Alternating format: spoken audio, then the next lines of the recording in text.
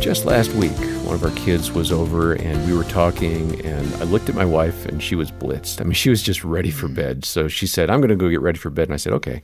And I kept talking with that child. And when I finally got into the bedroom, Dina was like head under the covers, lights out. She was snoring. She was totally out. It was like this. I mean, she's so fast.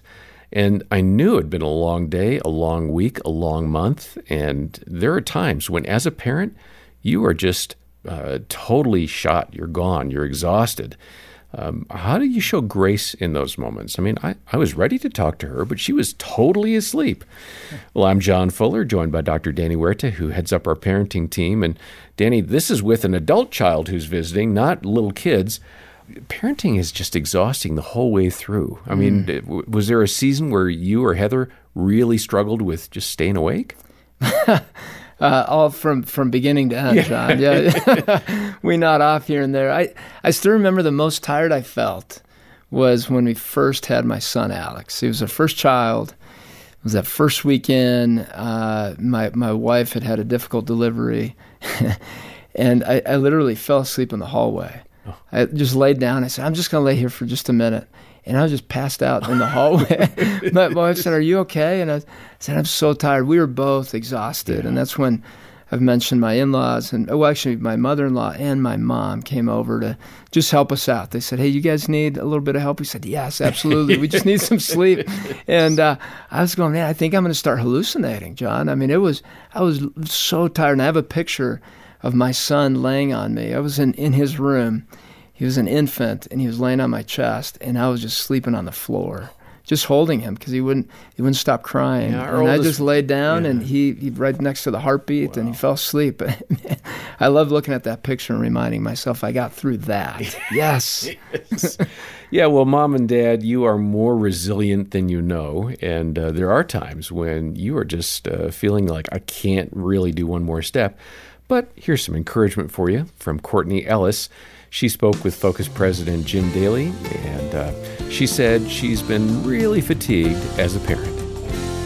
I mean, that is such a busy time that you get lost in all of that. You don't feel it, and you're probably typically not doing great in your marriage either. I mean, there's just a lot of pulls, and that can be a whole nother side of this, that with all the burdens, you're just not communicating well spiritually, emotionally, physically. I mean, that's another whole area, right? Exhaustion is difficult, right? And that can be difficult on your marriage. And there were nights where we knew we had to have a difficult conversation, but we were just both so tired. We would schedule it, right? Like, great, date night, hard conversation. That's always a great way, right? Like, let's have appetizers and an argument. But God is really faithful, and part of the reason we need to be intentional about spiritual practices early in marriage before children come along is so that you can pull on some of those reserves and some of that trust and some of those bonds, and just we don't have to have this particular argument because we can just trust each other in this moment, right? That we're not actually angry, we're just tired, and we can get to the other side. You mentioned in the book another great story where you find out you're pregnant with your third child, and that was a more difficult pregnancy. What was the circumstance? And I can only imagine the additional weight that added, but describe what happened. Yeah, when we talked about expanding our family to one more child, we thought we kind of knew what we were in for. I had done this twice before, and it went pretty well. And, we had these two beautiful boys, and, we prayed about it, and we're like, okay, we're open to this. And then we got pregnant with our girl, and it was a completely different physical experience for me. I was now throwing up multiple times a day, and borderline non-functional. I was going to do my job, and I would lead the opening prayer, and then I'd run to the bathroom and throw up, and then I'd preach a sermon, and then I'd run to the bathroom and throw up, and then I'd do the benediction, and I couldn't do anything unless I was chewing peppermint gum all the time, which is such a no-no in public speaking, and it was just relentless. And so that's where the book took an extended turn, because I couldn't write for a while. There were days I struggled to sit up. There were days I struggled to eat anything at all. And it turned into a chapter on the spiritual practice of suffering. Yeah, and in that context, you described how difficult it was, I think in some ways, just to feel so helpless. Yeah. And let's drill into that a little bit, because I'm sure many, many women feel that at times, especially if they're having their third child, their fourth child, whatever it might be, and you just feel disconnected and helpless. Describe it. I'm such a doer, and I think that's true of many parents, because we have to be to get through the day, and to have a season where I couldn't do much was really difficult. And my husband reminded me of the time he had his knee surgery and in the recovery from that, when he could do very little. And he said, we are all needy sometimes. And so to throw yourself on the mercy of God and the love of your community, my husband and I pastor together at our church, and we're used to being the people who bring the meals, right, the people who give the love, the people who drop off the things, and to have our church family say, let us help you. Let us bring you meals. Let us bring you dinner. It was humbling, but it was so important, because our posture before God is not of givers, it's of receivers. And we learn so much by receiving.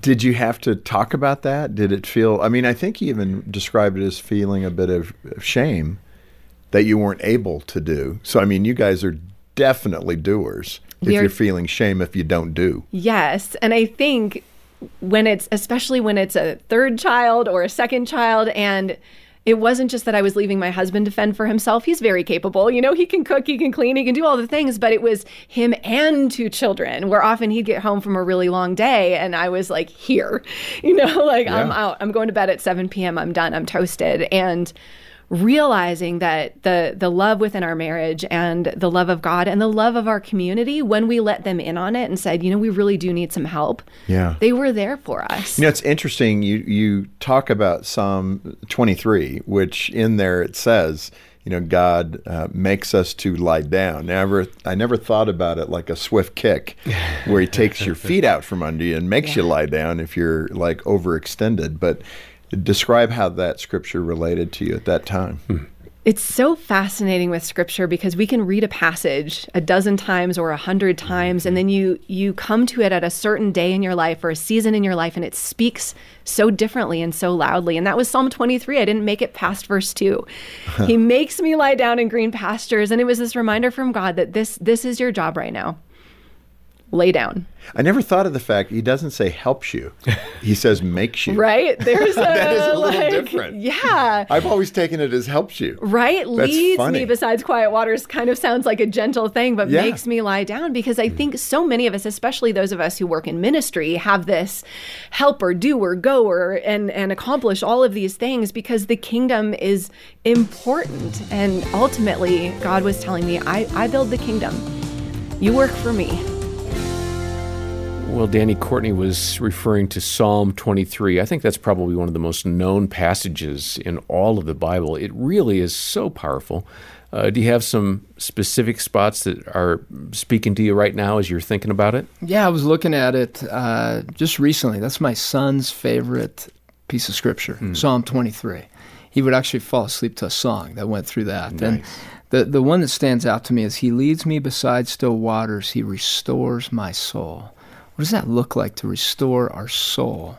It's not just to be restored and feeling renewed as far as just not tired anymore. There's a restoration from deep within where you feel that wholeness, that fullness that only God can give to you. Mm-hmm. And so I love the peacefulness that is there. But I know Ray Vander Laan speaks about this in some of his teaching, that the green pastures is not what we're used to, our lawns that are nicely manicured. They're little patches of grass in the wilderness. And that totally changed my perspective on that green pastures part.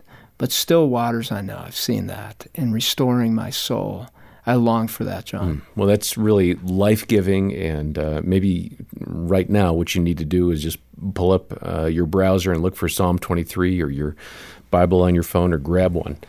It's a good psalm, and God's Word has enduring power in our lives. Another book you might pick up in addition to the Bible would be from Courtney Ellis, and Courtney has a terrific resource called Almost Holy Mama, Life-Giving Spiritual Practices for Weary Parents. This is really wonderful if you're feeling exhausted while raising your kids, and we'll send that to you for a gift of any amount to the Ministry of Focus on the Family today. Sign up to be a monthly sustainer or make a one-time contribution of any amount, and details about donating and getting the book are in the show notes. We'd also love to point you to our webpage for the 7 Traits of Effective Parenting.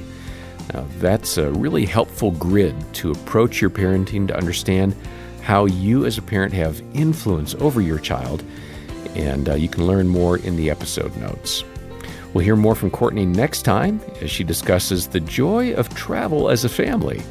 And for now, on behalf of Dr. Danny Huerta and the entire team, I'm John Fuller, and thanks for listening to the Focus on the Family Parenting Podcast.